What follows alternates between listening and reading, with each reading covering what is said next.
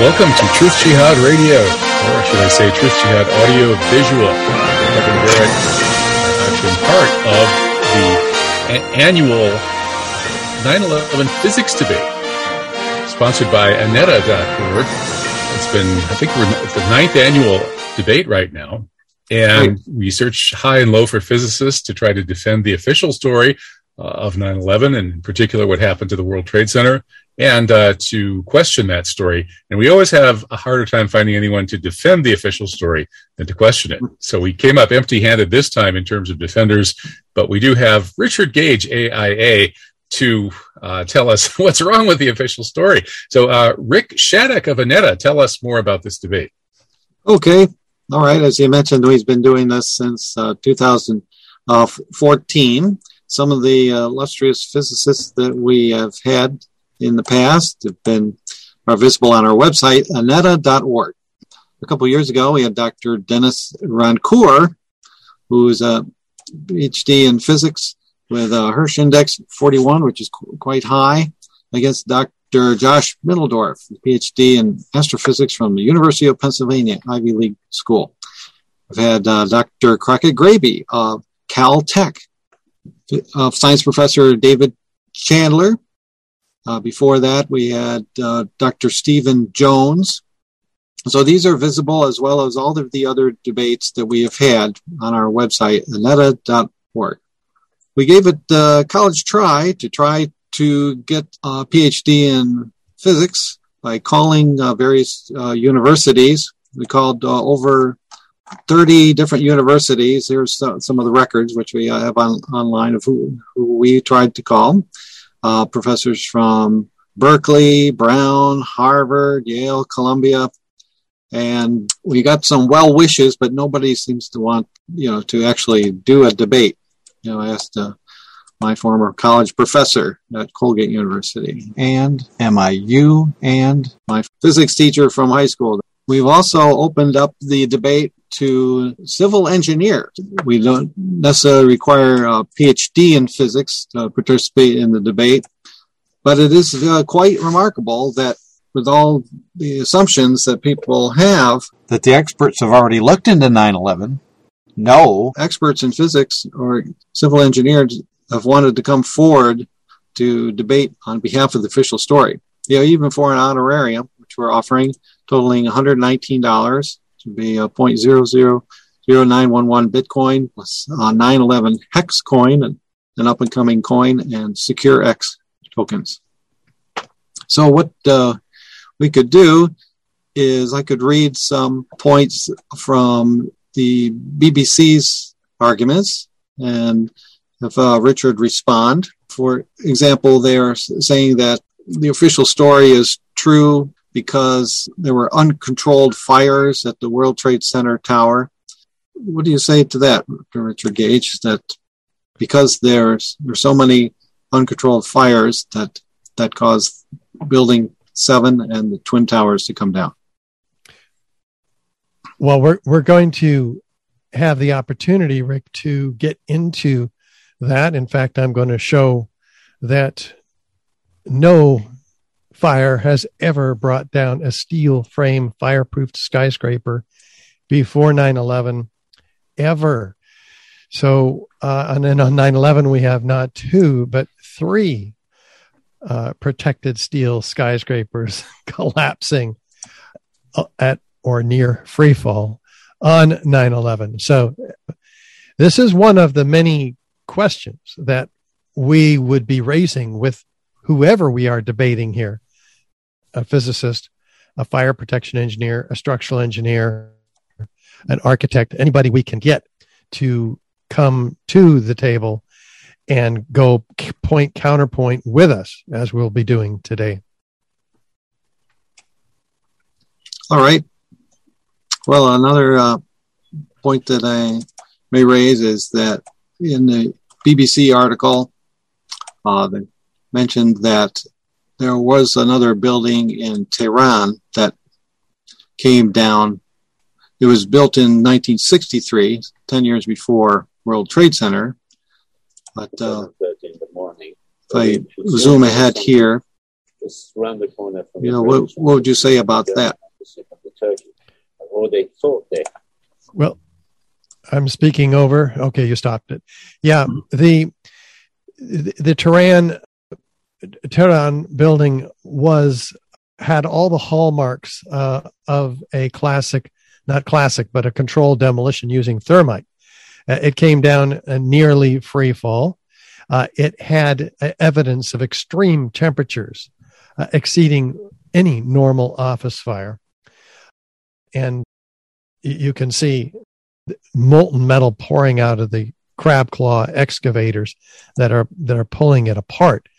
And they had quite a controversy in their country about this, but it is more centrally controlled, the media and everything else in Iran.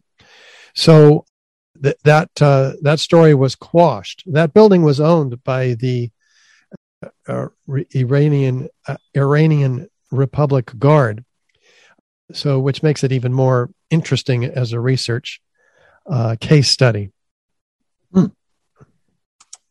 Oh, I didn't know that. All right. I have friends in Iran who are highly suspicious about that and strongly suspect it was a demolition. Okay. Let's see. Well, there was a BBC broadcast here. Now, BBC is, in a way, they're kind of defending themselves because they made a broadcast of an announcer announcing that the 40-story Solomon Brothers building, which is Building 7, came down, and there it is behind her. Well, let's get into it. Let's tell people what Building 7 is. I'll share my screen and we'll get started here. Okay.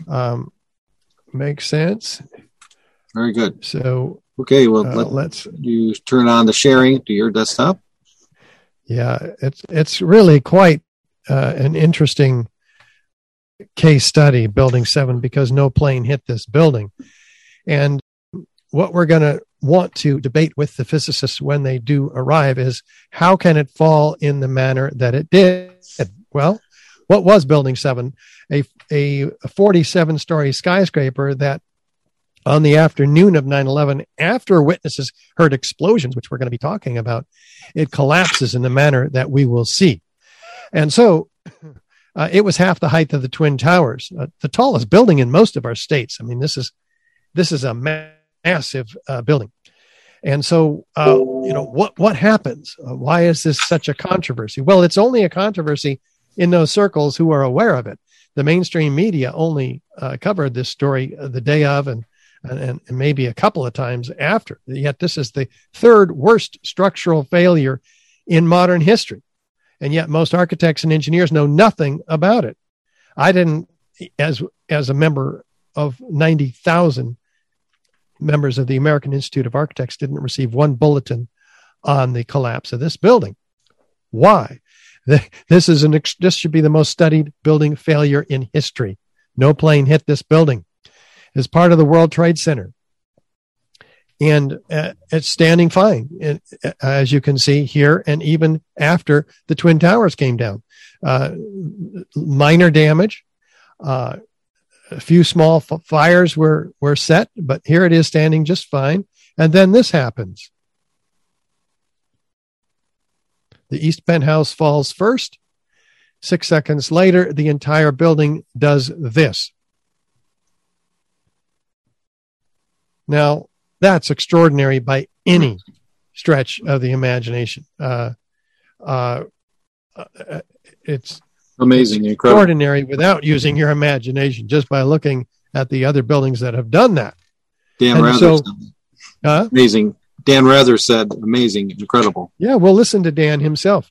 In fact, these are the fires that are said to have brought this building down in that fashion. So as you can see, they're few, they're small, and they're scattered throughout the building. These are not severe fires. These are the worst fires that we have photographic or video evidence of. And the interesting thing is that these fires are blamed by NIST, the National Institute of Standards and Technology, who was tasked by Congress to explain these collapses to the American people. And so let's see what they say.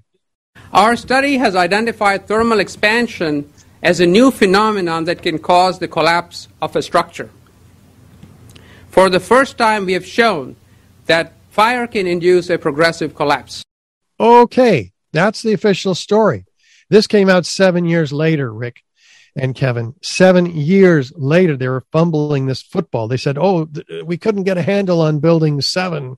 They were hoping everybody would forget about it, really, because then they come up with this incredible theory, which we're going to be talking to the physicists about once they show up. Go ahead. In the previous debates, we had a requirement of at least 9.11 Hirsch index, which is a measure of how many articles a physicist has published and has been referenced to. You can go to Google Scholar and enter Sivaraj Shyam Sundar and see his Hirsch index of only 6, below our previous minimum of H equals 9.11. Dr. David Griscom has Hirsch index of like 52, and Dr. Denis Rancourt 41. Shyam Sundar has really not published that much to be head of NIST. But here's what NIST says. The fires, which they claim were raging in this building, which are shown to be, by the way, completely out over an hour and a half before the building collapses at 5:20 in the afternoon. But they say those fires were raging, causing long span beams, these ones on the upper side here, 50 feet long, to expand, pushing this girder off of its seat on this column 79 on this, and then causing floor 13 to fall on 12, 12 on 11, and so on for 9 floors. Now, in our extended presentations available on YouTube for free, called the webinars called 9/11 An Architect's Guide, we go into detail about how not one of the 10 steps in NIST's theory here could possibly be true. So point by point, we want to debate with physicists or structural engineers or fire protection engineers how any of this could be true. First of all, the building is fireproofed. So the steel beams can't get to a temperature which would cause them to expand or sag. So that's just extremely unlikely, as fire tests have shown. Worst case fire tests, for instance, in the UK, the Cardington Steel in Cardington, UK, they took a steel frame building and built it 8 stories. Some of it's fireproof, some of it's not. None of it failed. Some of it sagged a little bit. Those were the unfireproofed beams, and the connections were very strong, and yet here is where the connections are said to have failed. And in fact, NIST does their computer model here on the right, comparing it. They say it matches the building on the left, the video of the building's collapse on the left, very, very much so, but it doesn't at all. As you can see, or you can calculate, they're failing 400 structural steel connections every second in their computer model to get it to begin to collapse somewhat like the building on the left. And even then it doesn't, because it begins to tip over, not go straight down. They stop it 2 seconds into its collapse. That means that they're hiding something. What? It would have fallen over looking nothing like the actual video of the collapse. So we've got some real questions that we ask at richardgage911.org, where all this evidence is displayed for everybody to review. We have submitted FOIA requests, and we have gotten responses back from NIST saying, well, we can't give you that computer data because it might jeopardize public safety. That was their only out. So wait a minute. Doesn't it jeopardize public safety to withhold this information from the architects and engineers who are tasked with ensuring the public safety? So we have lots of questions for others whom we might debate here to answer, such as why hasn't any other steel frame high-rise collapse out of the dozens and dozens and dozens of steel frame high-rises? Why do we not have one that has collapsed? The fire protection, particularly in these high rises, keeps them safe. So what is the problem? Well, let's look at some buildings, tall buildings that have collapsed. Do they resemble the pile, the house of cards that Building 7 turned itself into? No, there's damage at the bottom, but the building is seen, it's intact. The columns and beams aren't severed one from another. The concrete is not pulverized to a fine powder. What if we blow up buildings? What happens then? Well, we have thick, billowing, enormous pyroclastic-like clouds that are expanding rapidly in cauliflower-shaped forms due to the incredible heat from the hot gases from the ignition of these explosives. So we have witnesses that hear sounds of explosions. They see flashes of light. Guess what? If you have these features, you have explosions. This is logic. Logic is what we'll use in these debates with the physicists, the structural engineers, the fire protection engineers, those who meet the Hirsch index or not. Anybody, we will debate about these subjects. Go ahead, Rick. Yeah, high school physics. It is all we need. And you see a normal controlled demolition. We have thousands across the country, well, hundreds anyway, and there's only a handful of companies that can actually do this, bring a building straight down uniformly, symmetrically into its own footprint. And fire doesn't do this. So this is what we'll be debating about. What they do is place shaped cutter charges against the columns and beams at key locations in the building and then set them off synchronistically timed floor by floor. So this is what you get. And it has a set of features associated with it. What are they? Well, there's a sudden onset of destruction, usually at the base of the structure, but not always. Sometimes it's higher up. You mentioned Dan Rather, Rick. Here is Dan narrating for us his intuition of what's going on there. And what you're seeing are high shots. Now, here we're going to show you a videotape of the collapse itself. Describe that. Now we go to videotape the collapse of this building.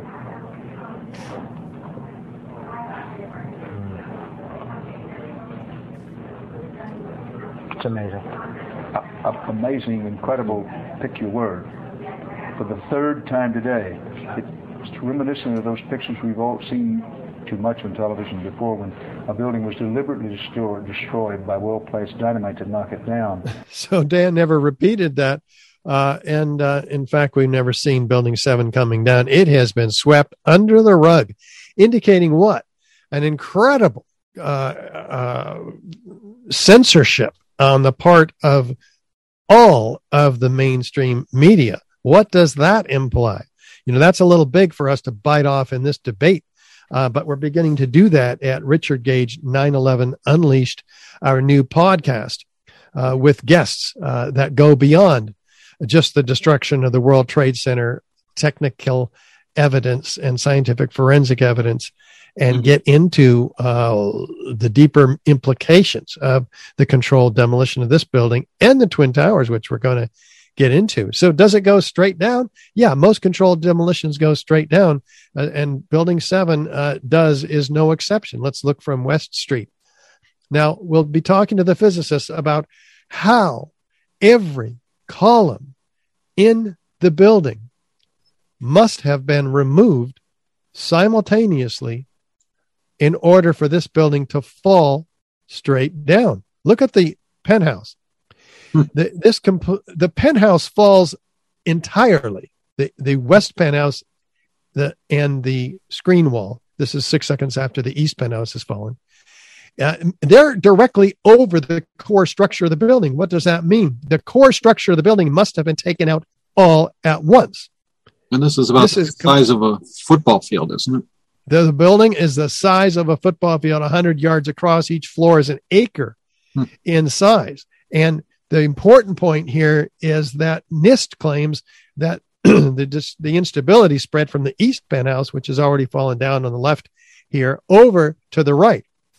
So in about 10 seconds. So, which is ludicrous by itself, but this shows that no, the core structure failed all at once. How does that happen? By a few small scattered fires that aren't even in the core? There's nothing to burn in the core. It's all gypsum board and non-combustible material. So, and does it fall symmetrically? Yeah, the center of the pile is in the center of the building's footprint. How does that happen? The physicists have to respond to this question. They have to respond to this question.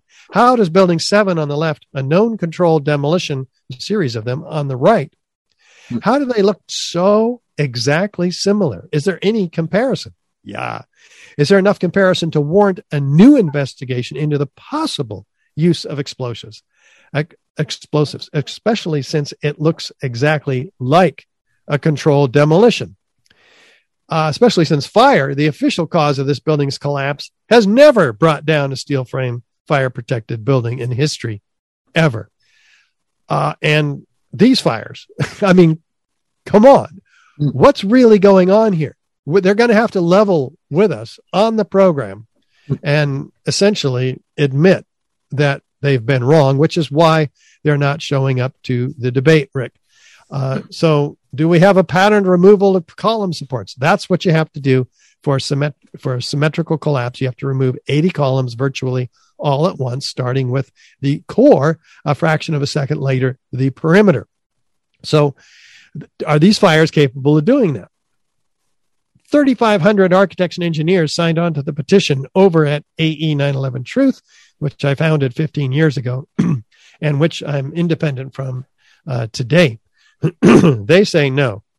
They say, look at how fast this building's coming down. David Chandler does a report on this, an analysis of the fall of this building.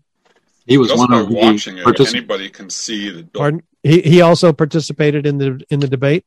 Yes. Mm-hmm. Okay, good.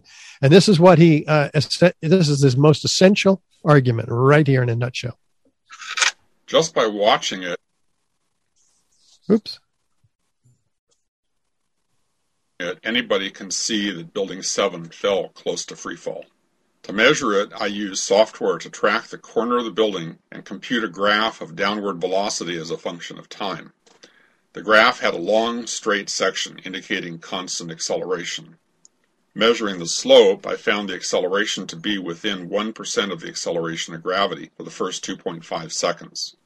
In other words, the building fell through its own structure with zero resistance. What does that mean?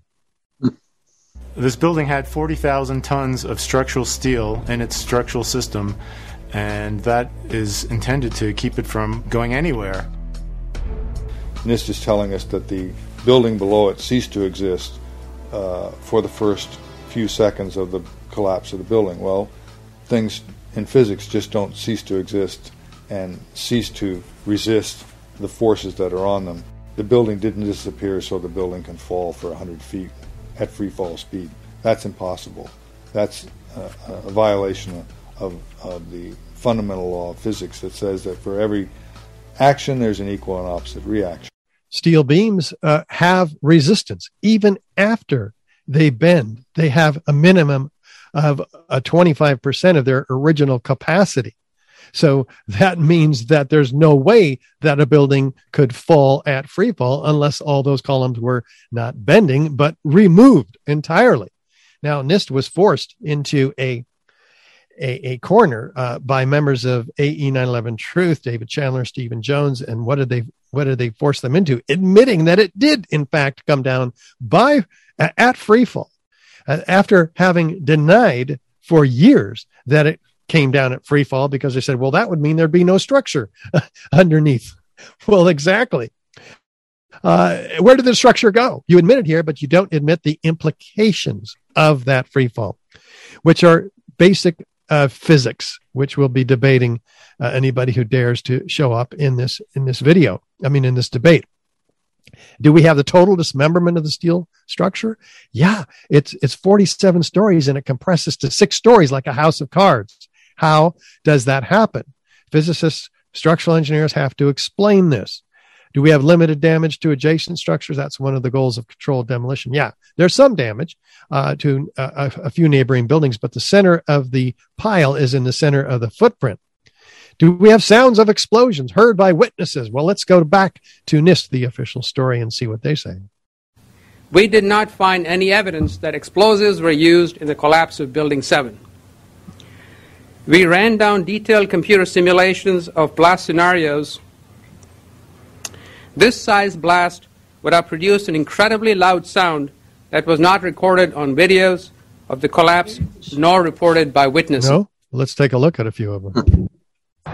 We were watching the building actually because it was on fire. The bottom floors of the building were on fire, and we heard this sound that sounded like a clap of thunder.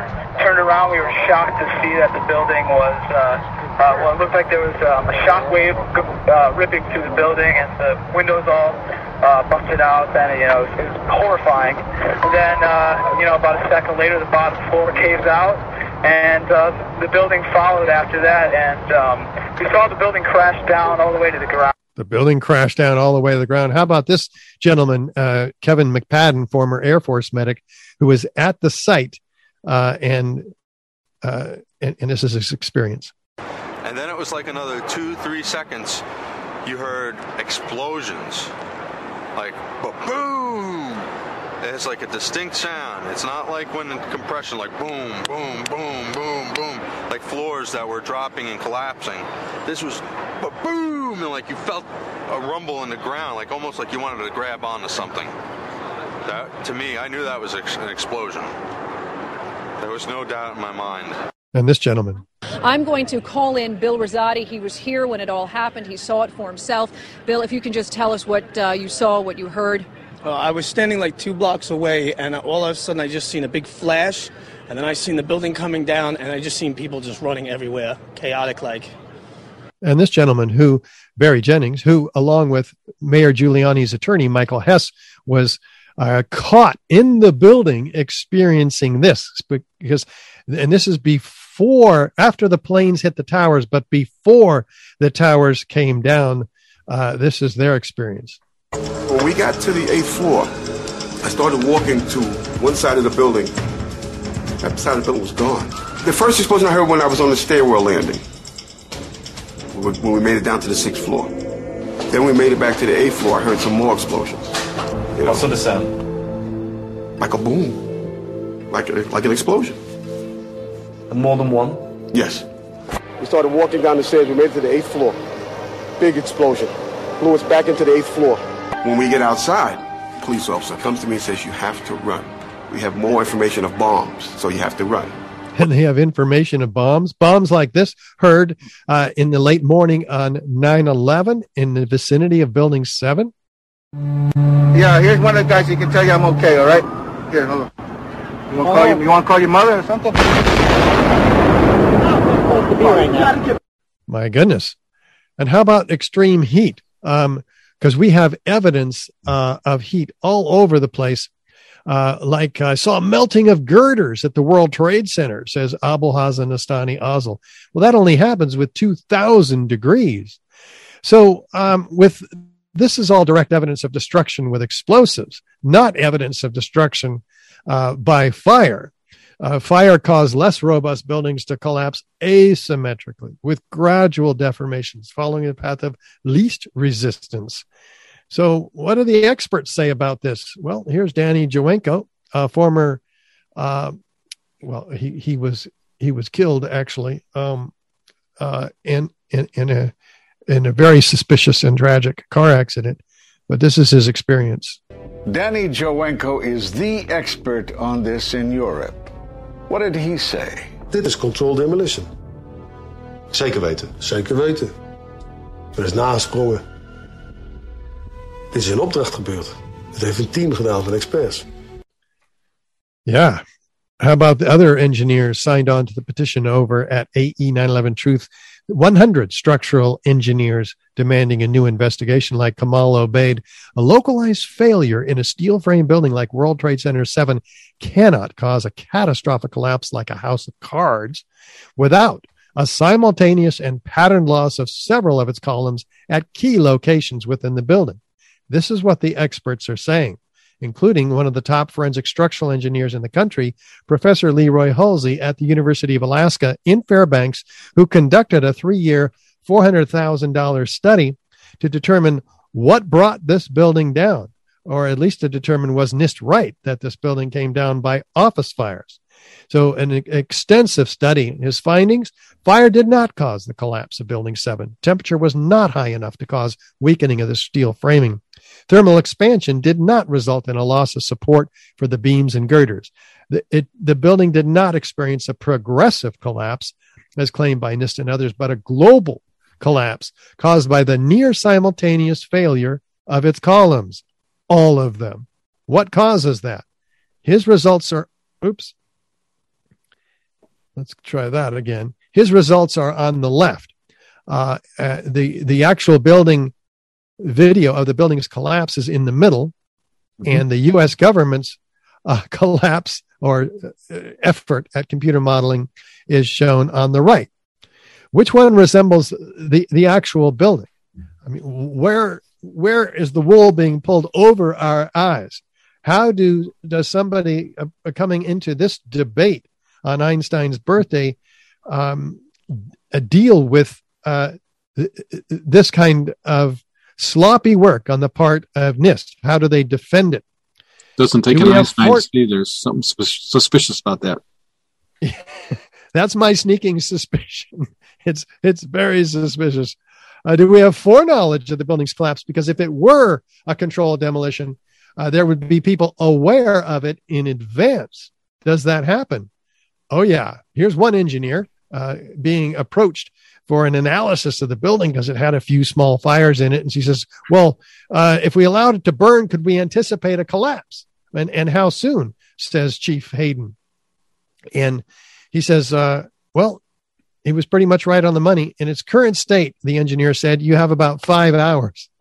So here's some engineer predicting the collapse of a building in 5 hours, which has never happened before in history.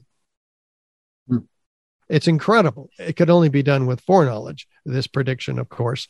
Do we get to know the name of the engineer? No. They will not release the name of that engineer. How about these mysterious construction workers walking away from Building 7, hearing an explosion over their shoulder, looking back at the building, then looking straight into the CNN camera and saying this. You hear that? Keep your eye on that building. It'll be coming down. This building is about to blow up. Moving back. All right, guys. Sorry. We are walking back. There's a building about to blow up. On flame. Debris coming down. The building is about to blow up. Flame and debris coming down. How do they know the building is about to blow up? That's incredible. Buildings that were on fire have never brought down a steel frame skyscraper, much less blown them up. This is very, very unusual. How about Kevin McPadden, whom we heard from before talking about the explosions? But before that, he said this. Now, he was held back about 6 blocks away from Building 7 with others behind the yellow tape, listening to a radio held in the hands of a Red Cross worker. At the last few seconds, he took his hand off, and you heard 3, 2, 1. And then the explosions that he described earlier. What's really going on here? Go ahead. Wow, you even heard the countdown. Wow. Yeah. I mean, do fires bring buildings down to countdowns? What's the truth? And you mentioned the BBC. Well, here is the story about this. It's extraordinary. Now, more on the latest building collapse in New York. You might have heard a few moments ago, I was talking about the Salomon Brothers building collapsing.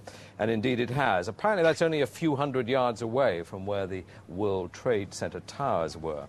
And it seems that this was not a result of a new attack. It was because the building had been weakened during this morning's attacks. We'll probably find out more now about that from our correspondent, Jane Stanley. Jane, what more can you tell us about the Salomon Brothers building and its collapse? Well, only really what you already know. Details are very, very sketchy indeed. I mean, they announced this 23 minutes before it collapses.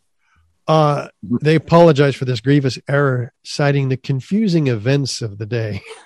How is that defensible in this debate on Einstein's birthday? We would love to find out. We just need somebody to show up, right? And so we have all the features of controlled demolition, characteristic and some very uncharacteristic features, as we'll continue to get into. This is direct evidence of destruction with incendiaries, as it turns out, and not destruction, evidence of destruction from fires. So with additional circumstantial corroborative testimony, which we've only highlighted in this debate today, what we have is proof of controlled demolition, even with just those highlights. So we take that proof and we ask ourselves, gosh, if Building 7 was a controlled demolition, and by now, by the way, 99% of people who see this information for the first time to 100% usually, by a show of hands in 700 presentations I've done all around the country, I ask how many think this needs a real investigation. All the hands go up typically. Mm-hmm. So we move into the Twin Towers at that point. Go ahead, Rick. Yeah, so our debate participant, Dr. Dennis Rancourt, in 2020, Dr. Barrett, did he say he seemed to agree that Building 7 was a controlled demolition, but he had doubts about World Trade Center Tower 1 and 2. Yes, that's been his position for 10 years or so now. And he did debate Niels Harrit on my radio show, and then he came back and also participated in the physics debate. But so go ahead, Richard, and help us convince Denis Rancourt that indeed the Twin Towers were also demolished, just like Building 7 was. Well, let me say in advance that the 3,500 architects and engineers that I had represented for 15 years are all in sync about being the Twin Towers evidence being as convincing as the evidence for Building 7. And so if the gentleman would take a look at this evidence, which we're only going to have time to highlight, but if he watches free on YouTube, the webinar 9/11 An Architect's Guide, Part 2 and Part 3. Part 2 is the explosive evidence, which we're going to highlight right now. And Part 3 is the detailed examination of the extreme heat, which we're going to highlight in a moment. But first, let's find out what the official narrative here is so we can all kind of start out on the same page. On September 11th, we learned that 4 passenger planes were hijacked and taken radically off course. Within an hour, 2 of the planes had flown into the enormous steel towers of the World Trade Center, creating fires and eventually toppling them.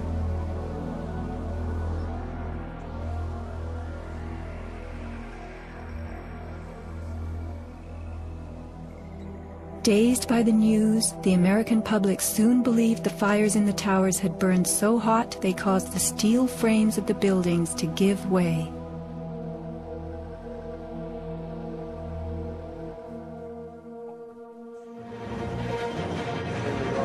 A myth developed, fed by official sources through the media to a bewildered audience. So when it was attacked again, he immediately... Elements of the myth. The impact of the airplanes, gallons of burning jet fuel, steel melting, the buildings failing and suddenly imploding. In a mere 10 seconds, 110 stories hurtled earthward, pulverizing into dust. Right from the start, on the street itself, the official story was born. Come out of nowhere and just scream right into the side of the Twin Tower, exploding through the other side. And then I witnessed both towers collapse, one first and then the second, mostly due to structural failure because the fire was just too intense. The myth bled into the FEMA report and was echoed by the experts. It was the combination of the impact load doing great damage to the building, followed by the fire, that caused collapse. Well, there's the official story in a nutshell. And this is what most architects and engineers have swallowed, hook, line, and sinker. When you look at it a little more, you find out some interesting things. But first, let's acknowledge that the North Tower was hit by a plane at 8:46 a.m. It collapses over an hour and a half later. A lot of people associate the impact of the planes in that large explosion with the downing of the building. No, even NIST acknowledges that those towers that jet fuel, most of it burned up outside the towers, 90% of it. And the rest of it was consumed within 10 minutes. So we have normal office fires for over an hour, in this case, of the North Tower. In the South Tower, it was hit 30 stories down versus 15 stories down in the North Tower. And it collapses an hour later. Same story, though. Most of the jet fuel burned up early on. So it merely started the fires. So let's get the extremely hot jet fuel, which is essentially kerosene, as we'll see. Doesn't burn any hotter than desks or chairs. In fact, 600 degrees Fahrenheit is the maximum burning temperature. But let's look at the features of controlled demolition. Is there a sudden onset of destruction here? Well, we can look at the North Tower. It's standing still, and then all of a sudden, it's in sudden, uniform downward motion. No pause, no jolt, no hesitation as it impacts the intact, cold, hard structure below. How about the South Tower? Same story. It's at rest, and then suddenly it's in uniform downward motion.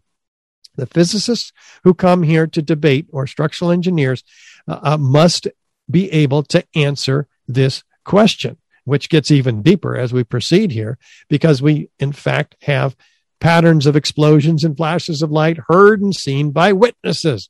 This is the second feature of a controlled demolition. Thomas von Essen preserved these accounts orally from the 500 first responders in October after 9/11.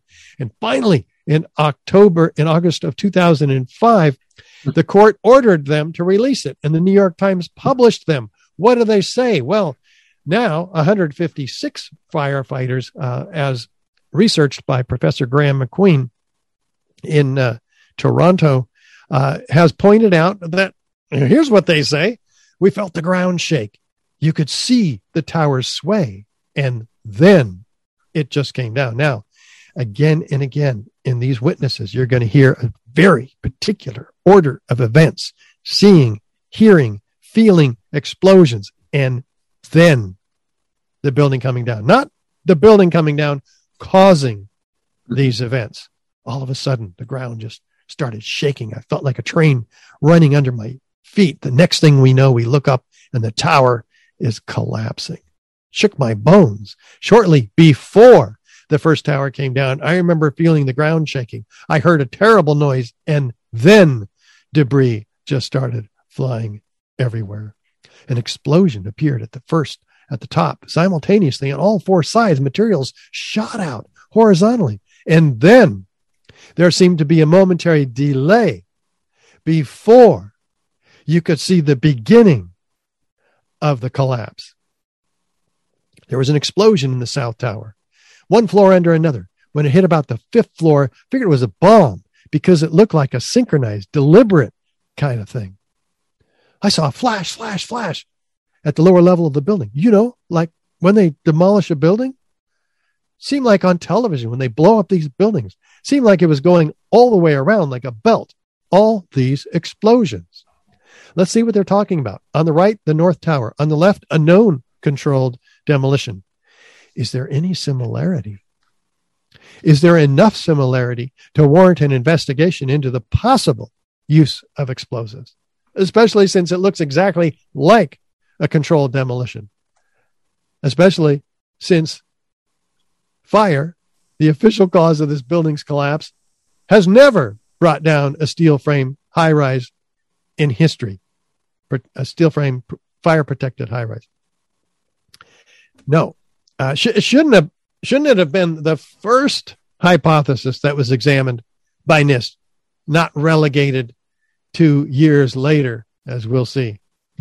Speaking of quotes, Donald Trump also made comments on the day of the collapse of the World Trade Center tower that it looks like he hypothesized that there may have been some bombs involved in the collapse of the World Trade Center towers. He said that the towers were unbelievably strong. Yeah, we were waiting for some further action on his part when he got into the presidency, but of course, nothing.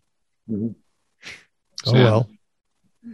He needs to see these quotes, and he's been given these quotes, by the way, by many, many times, particularly in a dossier of members of the 9/11 Truth Movement, which are included in the book, whose name I can't remember. Do you guys have that handy?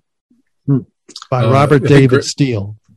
Okay. Plus, when he was on the campaign trail in Iowa, I handed him a flyer for him to autograph that had a picture of Larry Silverstein, and who had the towers fully insured. He was the landlord of the World Trade Center towers only months before 9/11. So he signed it, and I said, "We got to check him out. Check out Larry Silverstein." He had those, and Donald Trump gave me kind of a thumbs up. It's probably one of his key supporters under Adelson. What's his full name? Sheldon Adelson. Yeah. Sheldon Adelson. Yeah. Anyway, you ever see professional demolition where they set charges on certain floors? One of these this is a paramedic. Then you hear pop, pop, pop. When I heard that friggin' noise, that's when I saw the building coming down. Somewhere around the middle of the World Trade Center, there was this orange and red flash coming out. Initially, just one flash.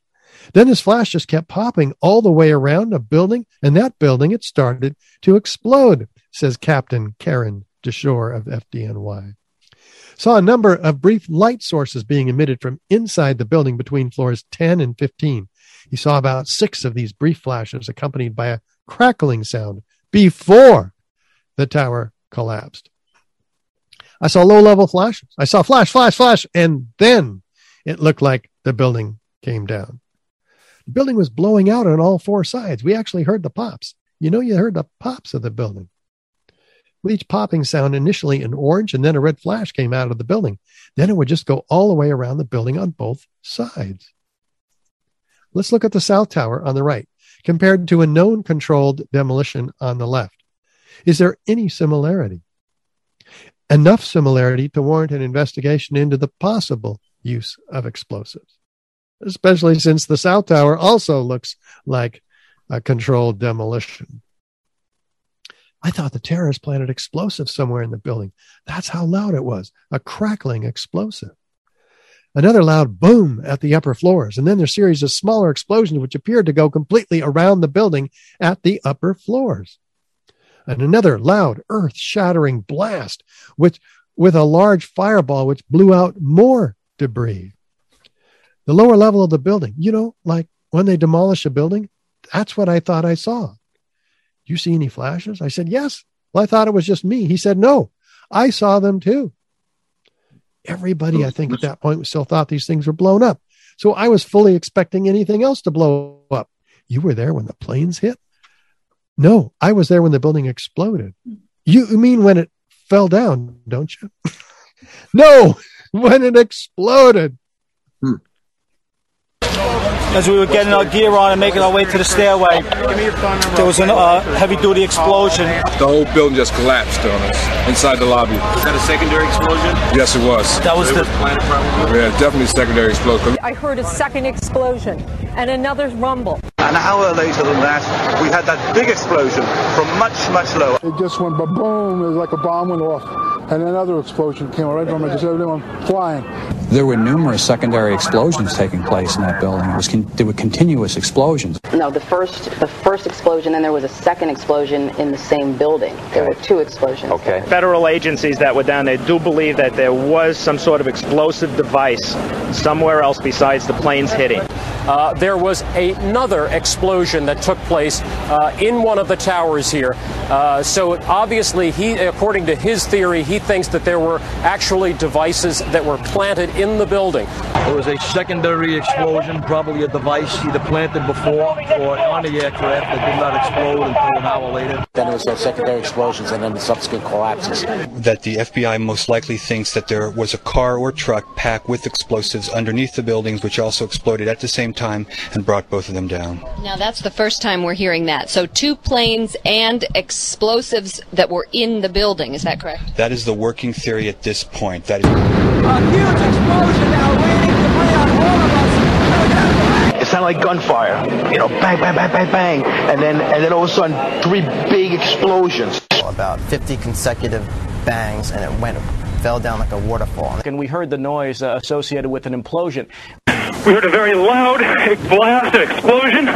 We looked up, and the building literally began to collapse before us. We heard a loud explosion, and at that point, Building 2 was collapsing. At that point, we heard a large boom. I looked up and just saw the building coming at us. Do you know if it was an explosion or if it was a building collapse? To me, it sounded like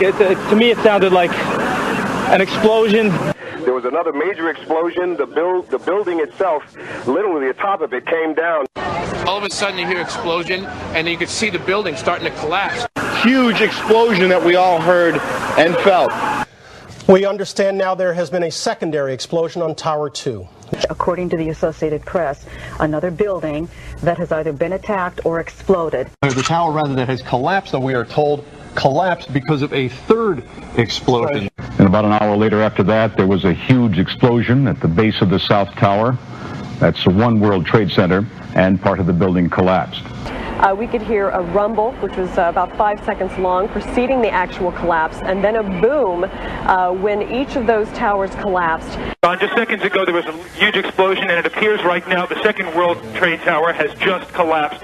I was about 5 blocks away when I heard explosions. And then you heard from far away, boom, boom. And you heard the boom, boom, boom, boom, boom, boom. Floor by floor, it started popping out. It was if they had detonated. If they were planned to take down a building. Boom, boom, boom, boom, boom, boom, boom. From the corner, boom, boom, boom, boom, boom, boom, boom, boom, boom. Just like 20 straight hits. And as the bombs were going, people just started running. And I sat there and watched a few of them explode. And it just started going pop. It just started going boom, boom, boom, boom, boom. And he goes, how fast? I go, like firecrackers. Anybody who debates this larger issue has to account for every one of those credible expert witnesses.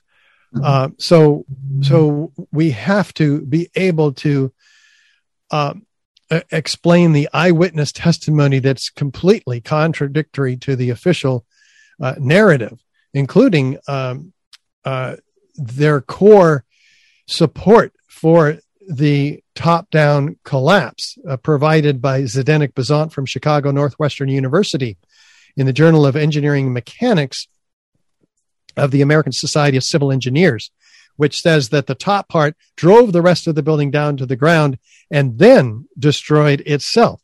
Well, that violates the laws of physics, Newton's third law of motion. So we can't have a violation of laws of physics accepted by a physicist coming to debate on Einstein's birthday or any other time. It doesn't work. When a Mack truck runs into a Volkswagen, the Mack truck wins because it's a heavier object. It doesn't matter if we drop the Volkswagen onto the Mack truck. There's still an equal and opposite destructive force, which will take out the top part before it takes out an equivalent part of the bottom part. And Dr. David Griscom pointed that out in the 2014 debate, that the top 10 floors would have collapsed the next 10 floors or so, slowing down. We should have been left with a World Trade Center tower about 80 or 90, 80 floors high.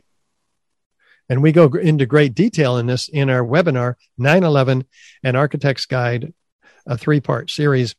This is on YouTube and free, and I encourage everybody to look at the detail. Altogether, this presentation that we're highlighting in an hour consumes about 4 or 5 hours with the level of detail we go into, and that's That's what we would actually present in a real debate if somebody has the courage to show up and take it on, because there is no pile driver, as it turns out. Take a look.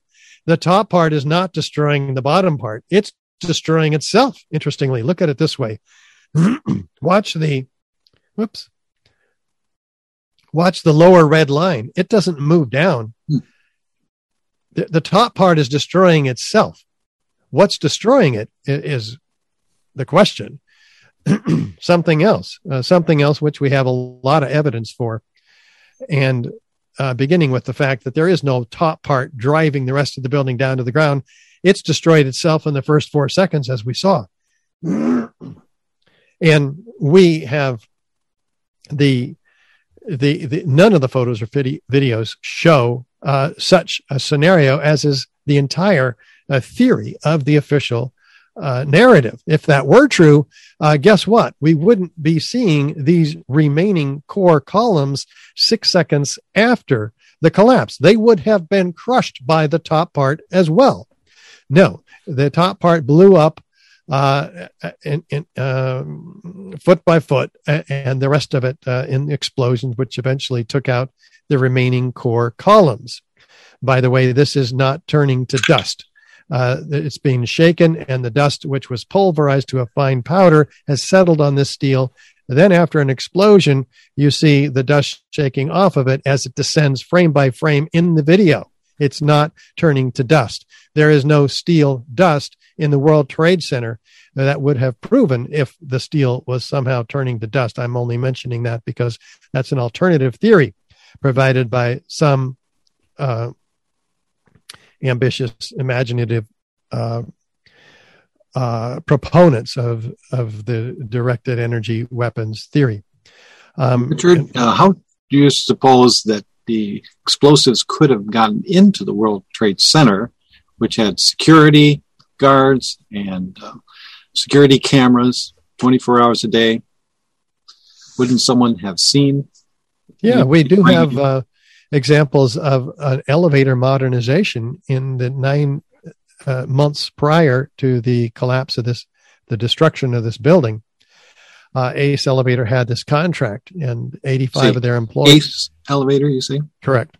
Mm-hmm. 85 of their employees fled the scene. They didn't help the firefighters with the rescue of the victims. Not one of those elevators worked after the initial impact of the planes in the building. Wasn't Otis Elevator the original elevator company? Otis Elevator had the contract. What kind of experience did Ace Elevator have to get such a big contract? They came from nowhere to get this contract from Otis. This is a very interesting story, which I don't have the time to follow up on, unfortunately, but others have, and we're trying to get that material into the new video podcast that we're doing, Richard Gage 9/11 Unleashed. So we have lots of experts outside the traditional narrow scope of the World Trade Center explosive evidence that we had tried to stick with up until September, when I just realized that I'm kind of growing out of my narrow room, and that created friction, and now I'm alone. That's the short story. So you were not allowed to. You're allowed to talk about what happened, but not investigate who may have done it.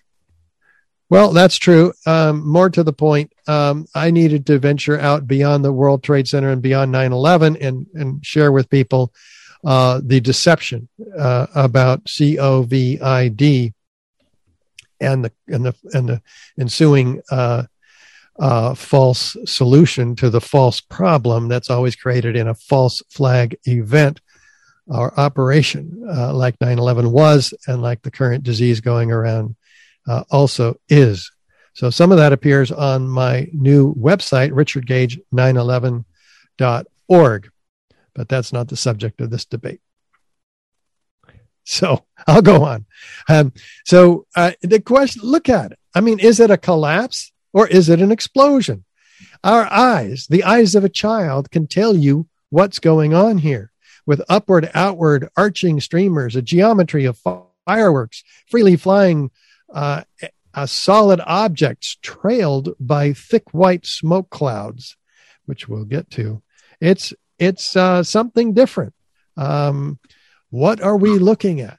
It's not what we were told. That photo, yeah. I mean, look at in the video of the photo when you steel beams ejected sideways, heavy beams. Well, some of those are very clearly heavy beams. Most of them, I think, are aluminum cladding, which confuses the issue. But we can break that down. You know, is this a straight down symmetrical destruction outside the footprint? Well, we have the South Tower here, the first tower to collapse, completely symmetrical, straight down, all four sides, just like the firefighters described. Now, how does a natural collapse produce this kind of destruction? It makes no sense, especially when you zoom in on the lower corner here. What are we looking at? I see dozens of explosions in the lower corner, floor by floor, in this looped video. Wow. And we're told it's a gravitational collapse. Well, let's look at the overall destruction. The tower is only 200 feet wide, but the destruction, the debris is thrown out over 1,200 feet in diameter about each of these towers, completely destroying buildings all around it, including 600 feet away, the Winter Gardens, which suffer the bombs of these 4 and 8 ton structural steel sections, as you see. At the bottom, inside the footprint of these buildings, we don't see much steel. It's been distributed outward. The entire World Trade Center site and beyond is filled with this structure. Look at Building 7 on the right, a nice, neat tower.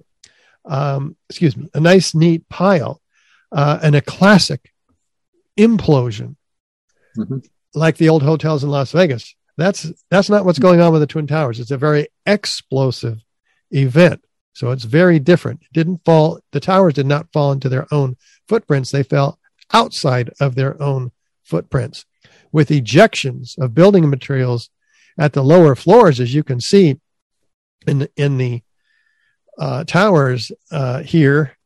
I mean, if this was a gravitational collapse, what would be causing these ejections 20, 40, even 60 stories down below the collapse of these buildings, like there? What can you explain that? Most likely mistimed explosions. NIST says, well, these are puffs of air being produced by that pile driver. Well, we saw, and we can see right here, that these are the squibs, they say. Yeah, these are isolated explosive ejections in the controlled demolition industry called squibs. And these have to be explained by physicists. The pile driver has been destroyed. There's no plunger pushing this down. It's open at the top at that point. It's been pulverized with explosives, as we have seen and as we will be seeing more of. So NIST is caught with their pants down again and again, especially with this video of the destruction of the South Tower, even after it begins its descent. These explosives are being set off inside it, liquefying the structure, if you will, with dozens of squibs on the upper left, on the left side here. Simultaneous destruction of the building. There's no reason for all of that destruction other than pre-placed explosives, which are obviously not wired down to the ground because the wires would snap. This is obviously some sort of wireless radio-controlled detonation devices. And it couldn't be air pushing out as the floors are going down? Well, look at it. The floors aren't going down yet. I mean, there's some going down at the bottom, but that air pressure is not going to simultaneously extend itself to every floor on the left side here and go out all. And so this has to be explained by anybody we debate, as does the near free fall collapse of this building. Let's look at it on the left, and we see an animation on the right. Here's 4 minutes. Excuse me, seconds. Here's 6 seconds. Here's 8 seconds. That's how fast it's coming down. I mean, you got to get a sense of this. It's extraordinary. In a dozen seconds, both buildings have collapsed from top to bottom all the way down to the ground through what? Through 90, or in this case, 80,000 tons of structural steel beneath the point of jet plane impacts in the beginning of the collapse. More steel than glass on the facade of these exoskeleton buildings. Isn't it going to slow it down at all? No, it doesn't slow it down. It gets faster and faster and faster. And remember, steel columns have a minimum of 25% of their original capacity, even after they're bending. NIST claims the columns buckled. Well, no, the columns didn't buckle. That's a different story. But even if they had, the building would have had to have slowed down as it was buckling. And here's this when we cook with a steel pan, that it doesn't collapse and buckle as we're cooking an egg. Is that a fair analogy? Here's a more fair analogy. Something of this kind is what we should have seen when the top section of the towers collapsed onto the lower one. The upper and lower sections should have mutually destroyed each other until all the energy is dissipated and the system comes to a rest. Alternatively, as shown in this experiment with 2 towers made of snow, the top section could have fallen off to the side after the initial collapse. What could not have happened is this. A little tiny chunk of the building can't possibly fall and crush the entire structure below it. This is such a simple, fundamental concept that architects and engineers were astonished in seeing it totally ignored by NIST. This is high school physics, and our whole society is being led to believe that these fundamental laws of physics, hard science, don't apply anymore.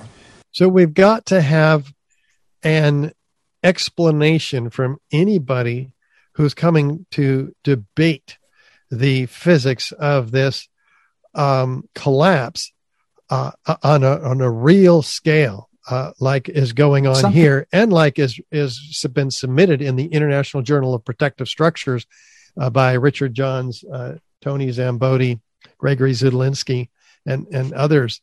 The physics itself has been peer reviewed.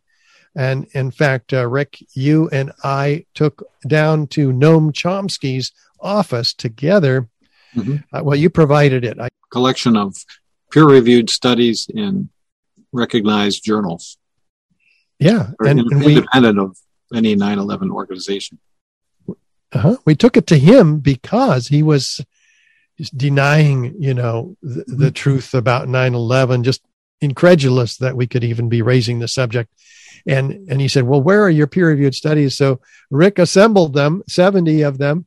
This is in a binder this thick. And I took it down there and handed it to Noam Chomsky and got a picture with him with it in his hand. So we put him to silence after that. Did he smile for the camera? Yeah, he did. Actually smiled. Oh, man. I don't know what he was thinking, but I'm glad to have gotten that shot. There it is. You found it. Noam Chomsky. Was he smiling? I don't know if I'd call that a smile. I'm smiling. More of a grimace, maybe a very, very tiny little grimace. I guess I'm holding it too. It's been quite a number of years. No, you can see it. Anyway, you're smiling. Pretty thick. He took it. He kept it. There's Rick. Uh-huh. Yeah, very good. Dr. Chomsky is the most cited scientist in the world with a Hirsch index of 183. Back to you. So we have the total shattering of the structural steel frame. That's what the NFPA 921 guide for fire and explosion investigations says to look for. It's the accepted authority for in the field of fire and explosion investigation, the National Fire Protection Association. NIST helped write this. So what do they say? Look for shrapnel effects. All right. So what we've got is the complete shattering of the structural steel framing down to the ground. This is high order damage characterized by the shattering of the structure, producing a small pulverized debris with the building completely demolished. This is what explosions do to buildings. This is what the NFPA says to look for. Did NIST look for this? I don't think so. They completely overlooked it. In fact, with shrapnel effects everywhere. It's amazing. The building completely shattered the steel frame to its original 37.5-foot lengths. So let's look and see if there's any lateral ejection out of this, because the NFPA says also look for blast pressure wave effects with heavy structural steel pieces freely flying. Well, that's, of course, what we have impaling the skyscrapers and the winter gardens all around with these freely flying structural steel sections. They should have gone down, right? Gravity works how? Down. So we learned. Physicists have to explain this. Mm-hmm. What caused the outward ejection of this particular 4-ton structural steel section ejected laterally? Now, it's not like a banana peeling. This is a freely flying object, by the way, trailing thick white smoke clouds, which we will come to when we get to the extreme heat. But for now, if 100,000 tons of structural steel framing is distributed outside the footprint, because we only have a 2-story pile of core columns and so forth, 2 stories out of 110. I mean, come on. What's crushing the building? This steel structure represents about 1/3 of the weight of the building. So what's crushing the building if it's not the steel, because it's outside the footprint? Well, maybe it's the concrete. Let's go look. Because what happens to the concrete? We're looking for concrete. We're looking for pancakes. In a real progressive collapse, a pancaking collapse, we have pancakes like this earthquake damaged building in Mexico. So, but at the Twin Towers, we don't see pancakes, only a 2-story pile of twisted and miscellaneous steel. There's 110 floors. Each of them were an acre in size. Where did they go? They're missing. Oh, here's where they went. They were pulverized to a fine powder in mid-air. Now, all the photos and videos show just that. 90,000 tons of concrete pulverized to 100-micron particles like baby powder. And that's what was spread from river to river across lower Manhattan in a 3-square-mile area, 3 inches thick. It's incredible. That is the powder. It's not under the building. It didn't fall down with the building. 30% in many of these samples was concrete. 30% of the powder is concrete. How did it get all the way over there?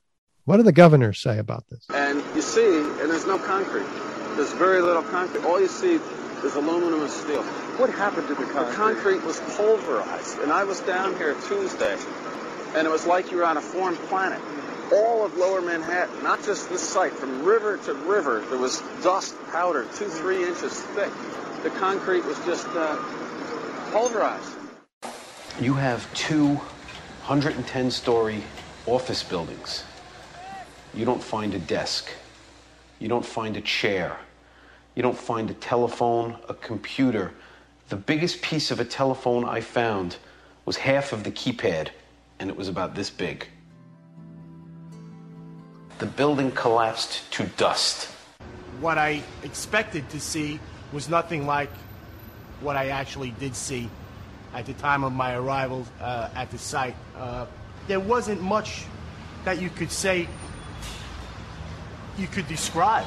Everything was Everything was dust and metal. There was no typewriters. There was no chairs. There was no nothing. Well, gosh, what happened to it? By the way, if 90,000 tons of concrete is pulverized, how could that happen? And spread over 3 square miles, what's crushing the building? It wasn't the steel. Here's another third of the weight of this building. Together, 2/3 the weight of this building. Concrete and steel is not available to crush the building.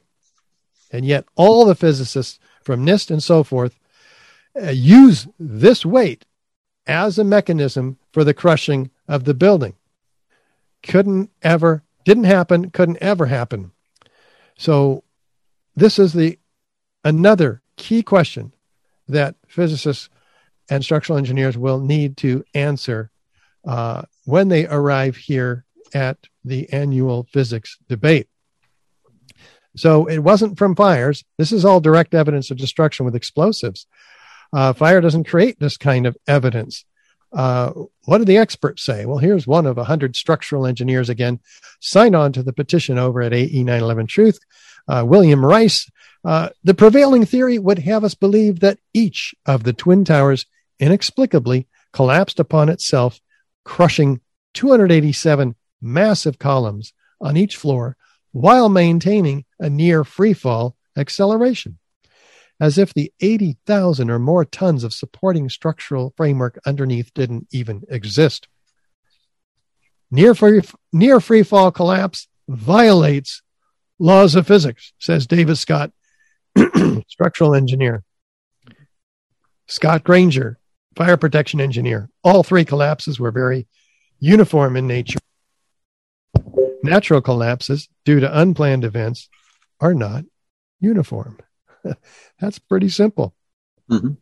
What about the pyroclastic-like clouds? If we get into the extreme heat, we have to go back to NFPA 921, the Guide for Fire and Explosion Investigation, which says, look for thermal effects.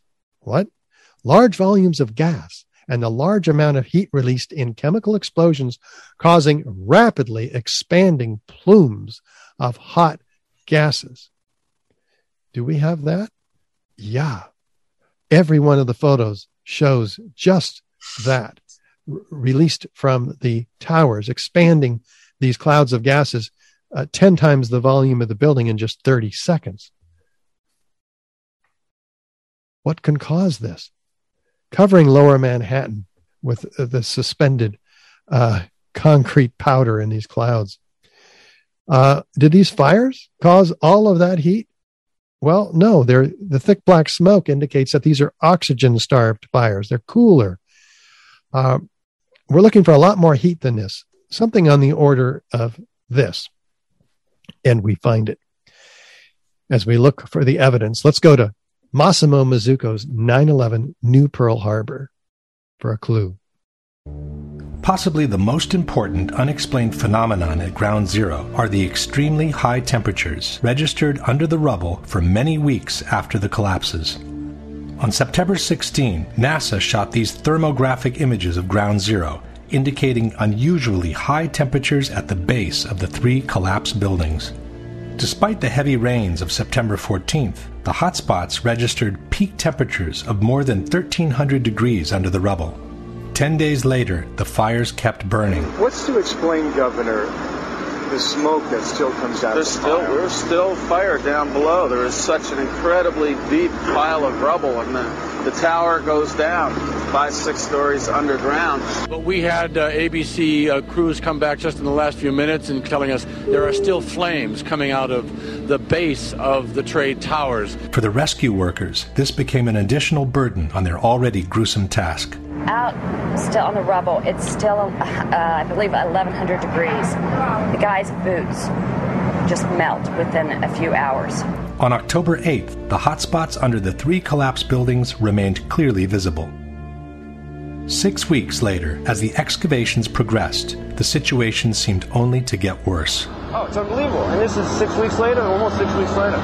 And as we get closer to the center of this, it gets hotter and hotter. It's probably 1,500 degrees. We've had some small windows into what we thought was a core at some point, and it looked like an oven. You know, it was just roaring inside. And it was just a bright reddish-orange color. The consequences of such extreme temperatures were quite visible on the steel that was being extracted from the rubble. Where the grapplers were pulling stuff out, big sections of iron that were literally on fire on the other end. They would hit the air and burst into flames, which was pretty spooky to see. You would create an air pocket by moving steel, fueling the fires underground. But, you know, these underground fires were just like the fires of hell.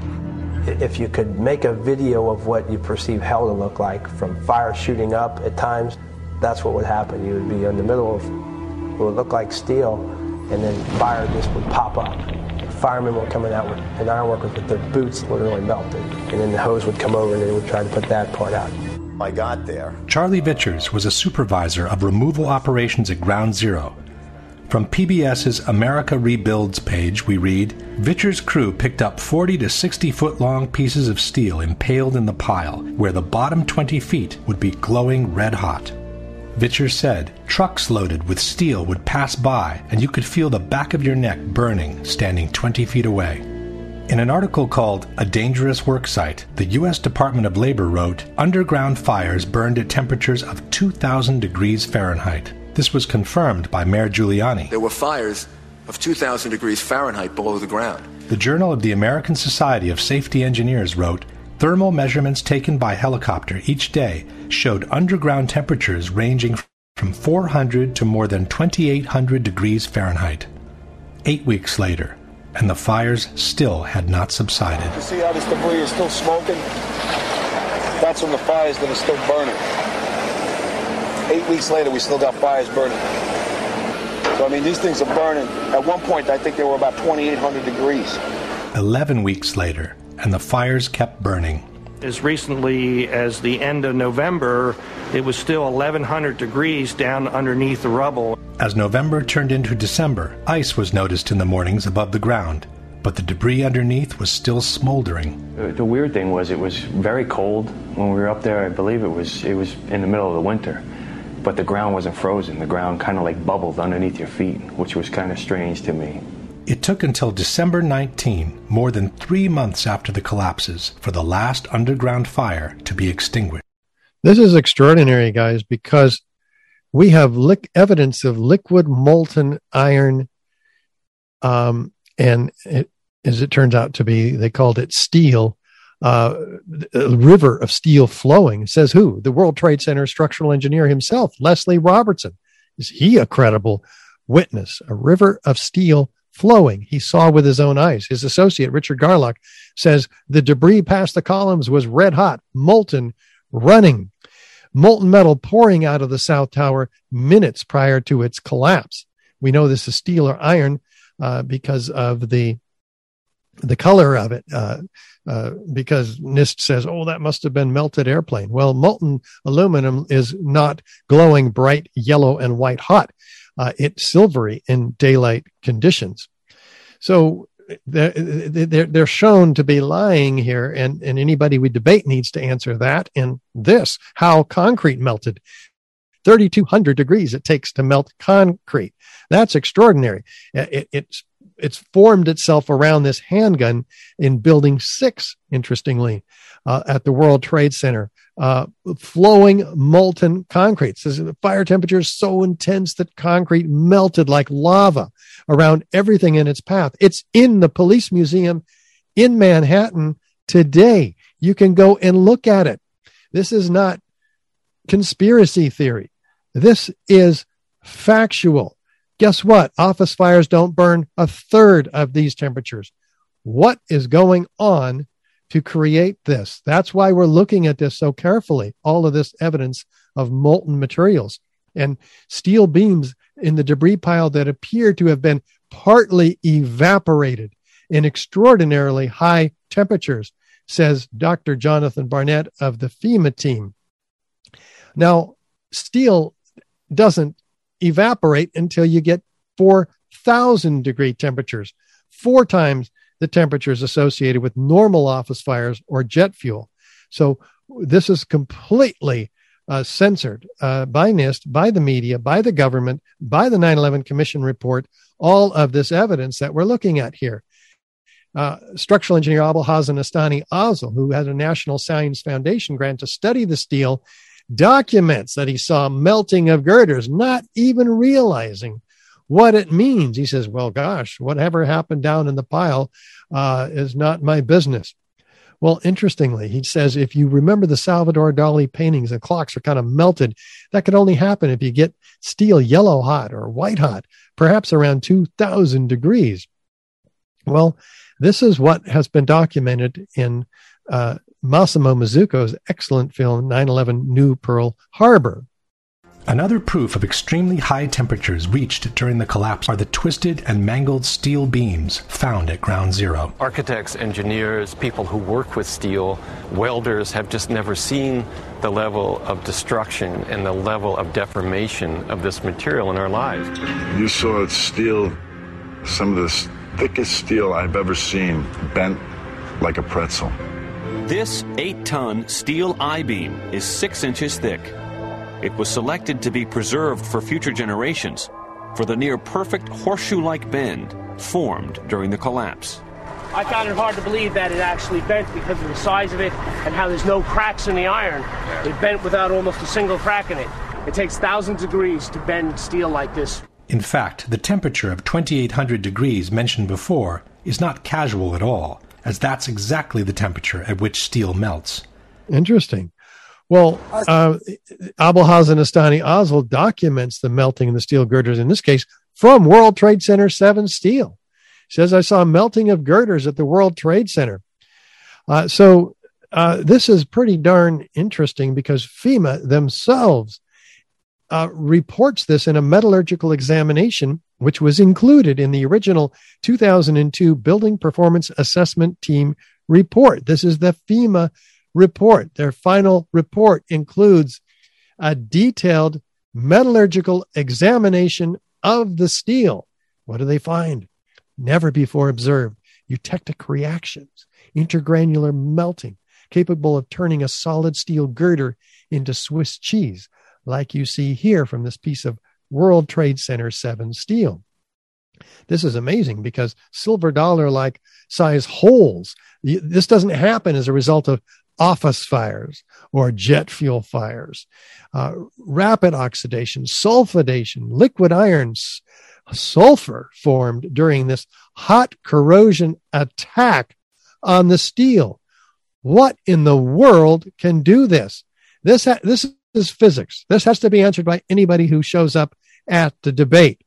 We have a real problem here, documented, highlighted by the New York Times, perhaps the deepest mystery uncovered in the investigation. Well, okay, but did NIST, what did they do when they took over this investigation in 2002? They threw it out. It's not a part of the NIST report at all. It documents 1-inch column thinned to almost razor sharpness, reduced to half of its thickness. This is the hot corrosion attack on the steel by sulfur. Well, how do we account for this? It's not jet fuel. Jet fuel burns at 600 degrees Fahrenheit max in open air, according to ME Petroleum, its manufacturer. So this has to be answered. We need answers to these questions, not just platitudes and hand waving and name calling with ad hominem attacks, calling us conspiracy theorists. This is actual evidence. We know by the color of the material dripping out of the jaws of this excavator what its temperature is. It's 2,500 degrees. That is clear. That's physics. That's irrefutable. It has to be answered. How do those temperatures get there? Rick? Yep. No? That was a good question. Yeah, it's extraordinary. And so what caused the steel to melt? Well, let's go find out what some sources that could be an answer to the question, because it's a mystery at this point, right? So could thermite have produced all that molten metal? Well, what is thermite anyway? An incendiary used by the military, thermite is a compound of iron oxide and aluminum, which when ignited sustains an extreme heat reaction, creating molten iron. In just 2 seconds, thermite can reach temperatures over 4,500 degrees Fahrenheit, quite enough to liquefy steel. We know that open-air fires cannot burn hot enough to melt steel, but metal had melted at the base of the towers. Appendix C of the FEMA report describes sulfur residues on the World Trade Center steel. The New York Times called this the deepest mystery of all. Sulfur slightly lowers the melting point of iron, and iron oxide and iron sulfide had formed on the surface of the structural steel. Sulfur used with thermite is called thermate, producing even faster results. Maybe we're getting somewhere here, because if thermite were used, it would explain a lot of things. And there was an investigation. It would explain the presence of sulfur, which is added to thermite to become thermate. So that's where the sulfur might have come from. The biggest, deepest mystery, according to the New York Times, is the presence of sulfur attack on the steel. It would also explain the extremely high temperatures, because thermite creates 4,000 degree temperatures Fahrenheit, and nothing else. The jet fuel, the fires can't possibly explain even a third of those temperatures. And it would also explain the presence of elemental iron. Iron is one of the ingredients. Iron oxide, one of the ingredients of thermite. So we'll be looking at a lot of evidence of elemental iron in a moment. So Stephen Jones, in particular, says that there's unusual residues that could arise from thermite, like magnesium or pyrotechnic materials. He doesn't say that. He looks to NFPA, and they say, look for that. Well, NIST says they found no corroborating evidence to suggest that explosives were used. But a year later, they acknowledge in writing, NIST did not test for the presence of explosive residue. You won't find what you're unwilling to look for. Mm-hmm. Kevin? Yeah. And Stephen Jones was in this debate in 2017. Oh, okay. That's an important point also. So, any one of us would be willing to debate these guys. Others found it, by the way. It wasn't that hard to find. Stephen Jones is, in fact, one of them. He's a nuclear physicist, formerly from Brigham Young University. He does tests on the steel. Well, first he says, gosh, if it was thermite, you'd expect a characteristic burn pattern, a white, yellow, hot liquid metal, like we see pouring out of the South Tower minutes prior to its collapse. He says you'd also look for a whitish cloud of aluminum oxide ash, like you also see rising out of the top of this liquid metal pouring out of the South Tower minutes prior to its collapse, and like you see trailing these freely flying structural steel sections. Wait a minute. Structural steel is not flammable under office fire conditions or jet fuel. What is burning the ends of these beams so intensely that it's creating like a rocket following it? That's an important question that anybody showing up at this debate needs to answer. As this, what we have trailing, freely flying solid objects with thick white smoke clouds is extreme heat. That's unanswerable in office fires, more like the volcanic eruption in the Tongan Sea in 2009. That's the kind of heat that creates this phenomena. And both towers are the same, identical structures and identical collapses. So we're not going to be discriminatory. What happened to one of them happened to the other. Steel beams on fire? The grapplers were pulling stuff out, big sections of iron that were literally on fire on the other end. They would hit the air and burst into flames. Interesting.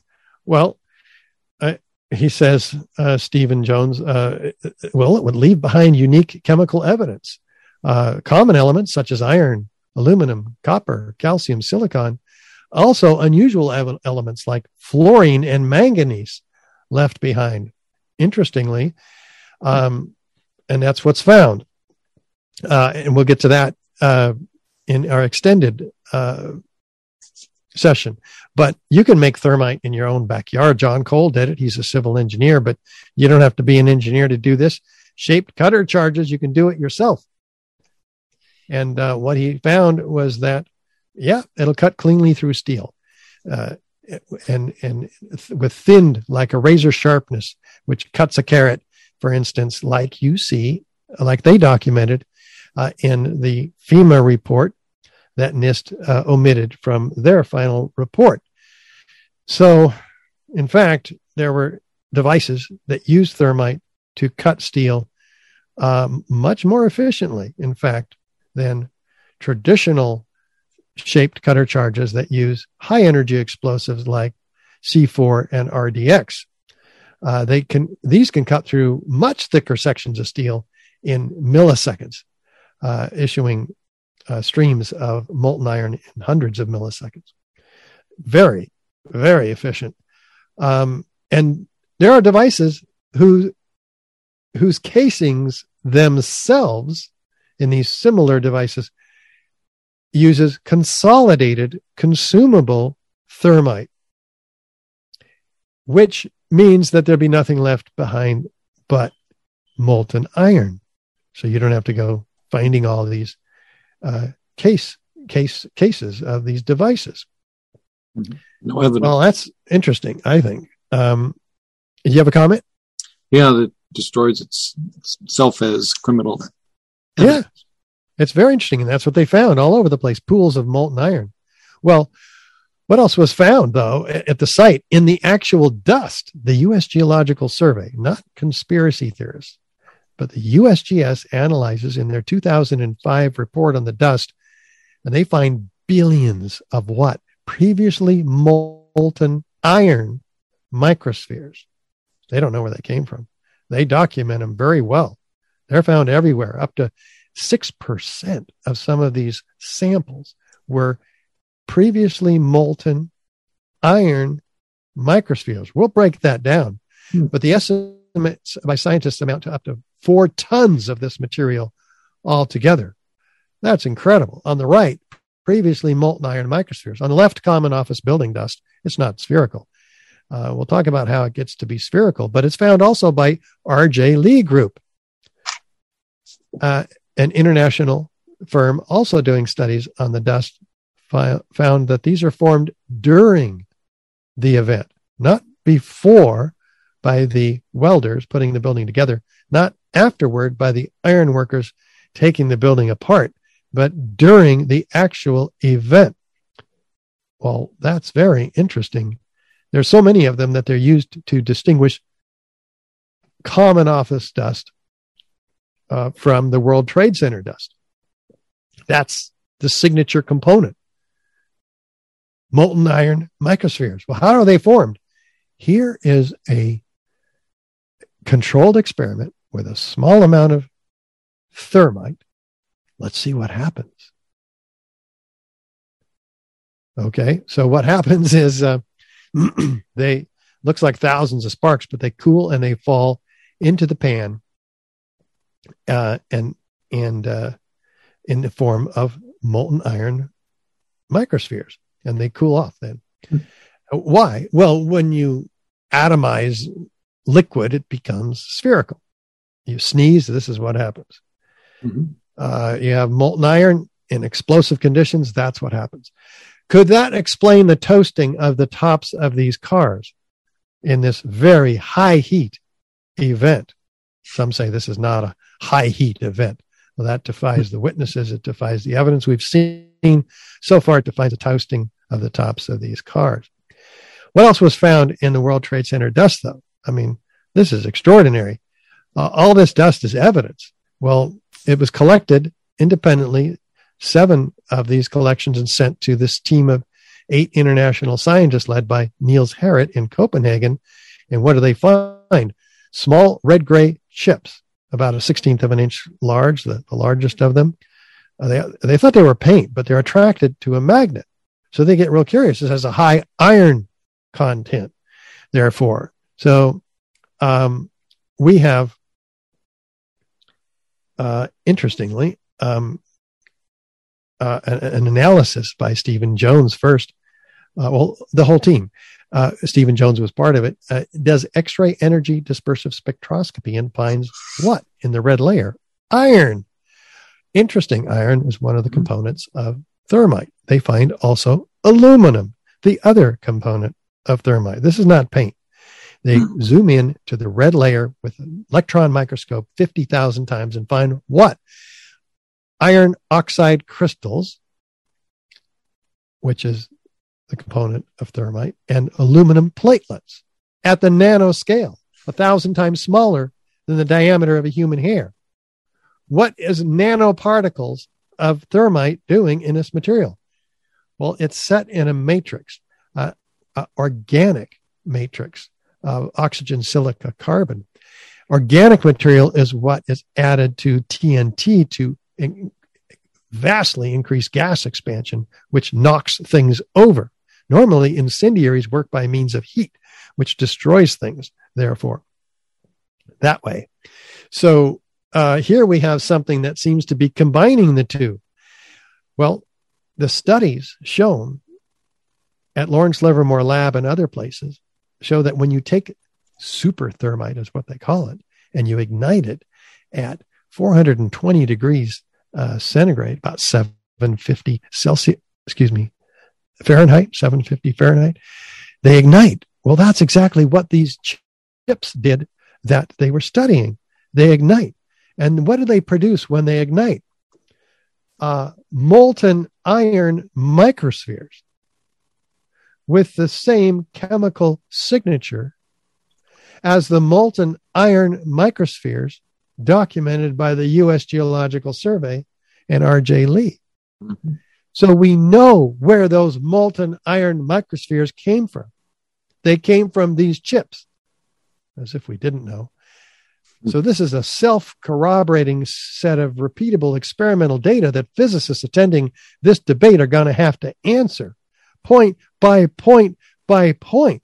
Again, not just hand wave, not just ad hominem attacks of conspiracy theory, but address real issues here. That is scientific forensic evidence.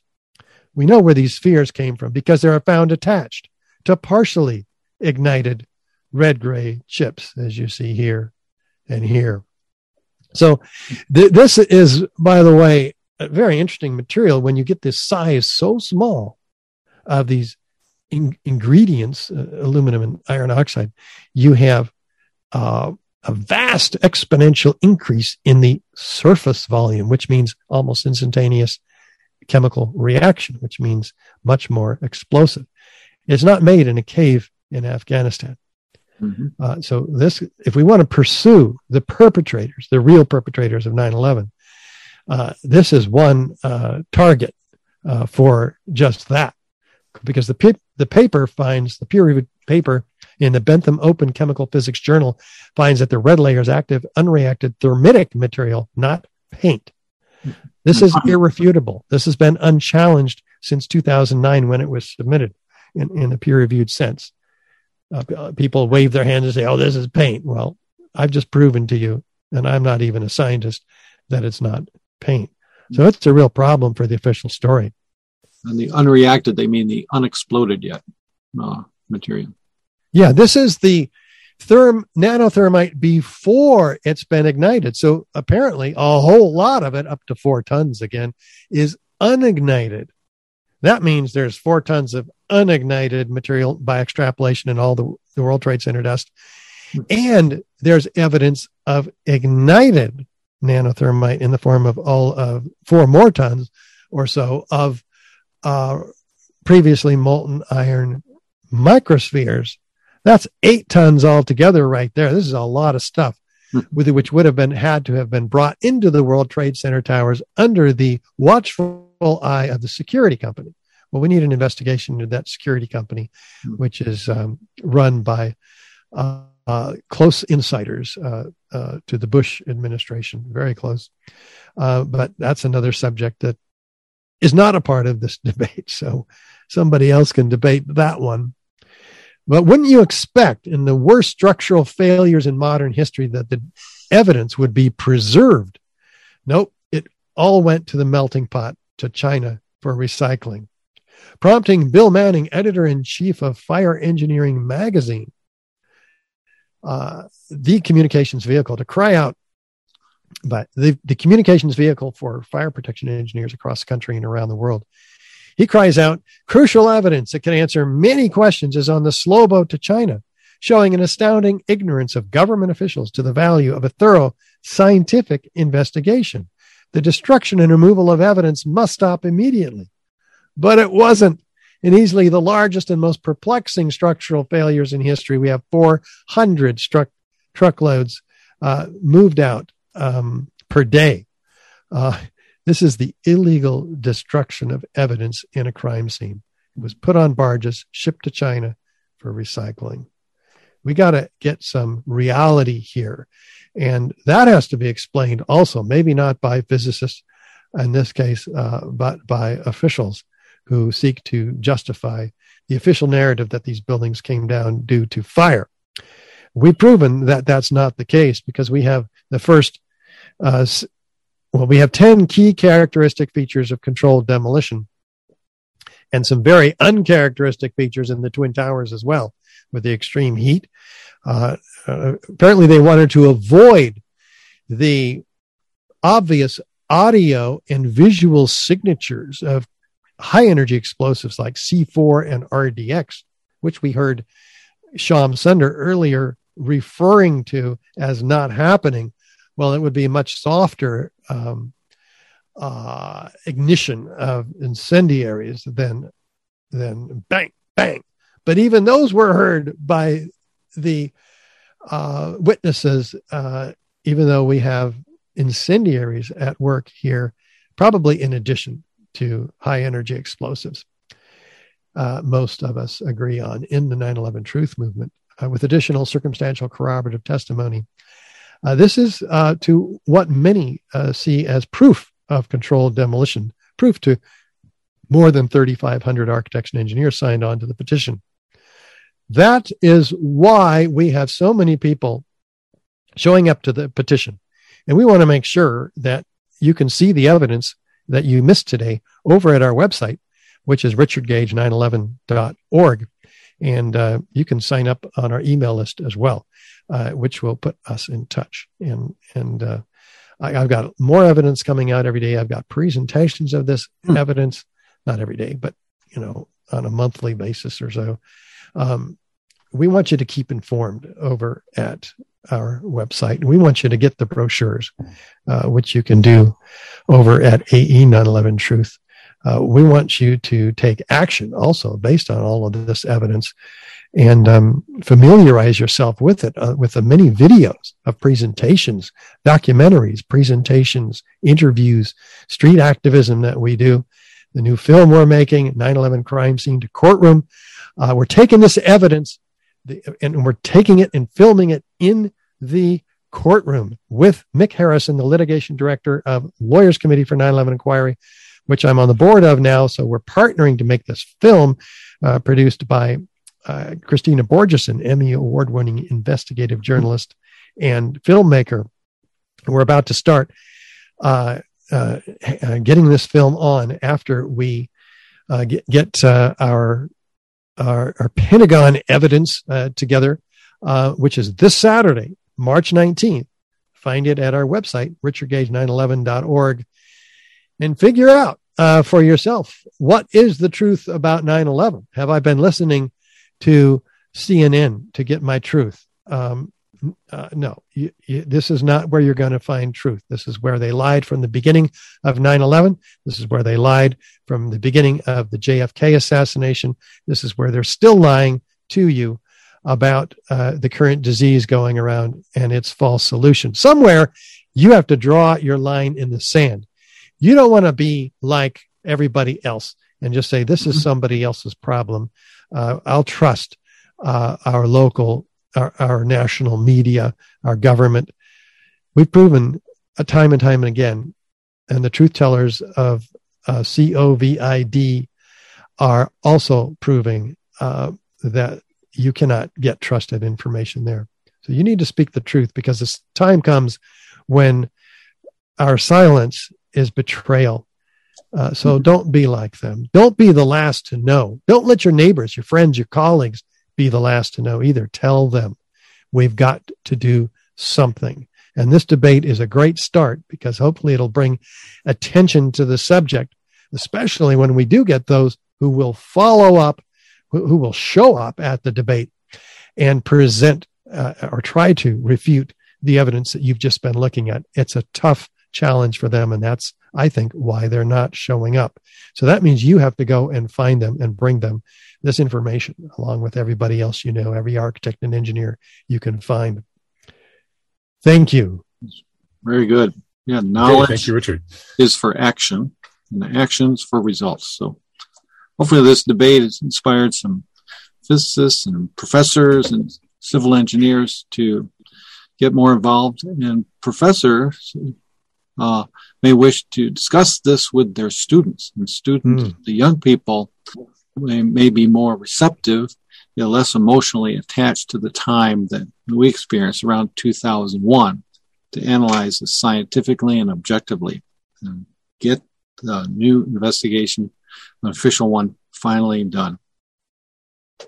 And bring the perfect. Okay. Well, thank you, Rick. And thank you, Richard. And I do hope that we will actually find somebody who dares to defend the official story, but now I can understand why we can't. In fact, I've understood this for several years, partly thanks to you, Richard, and your extremely thorough presentations.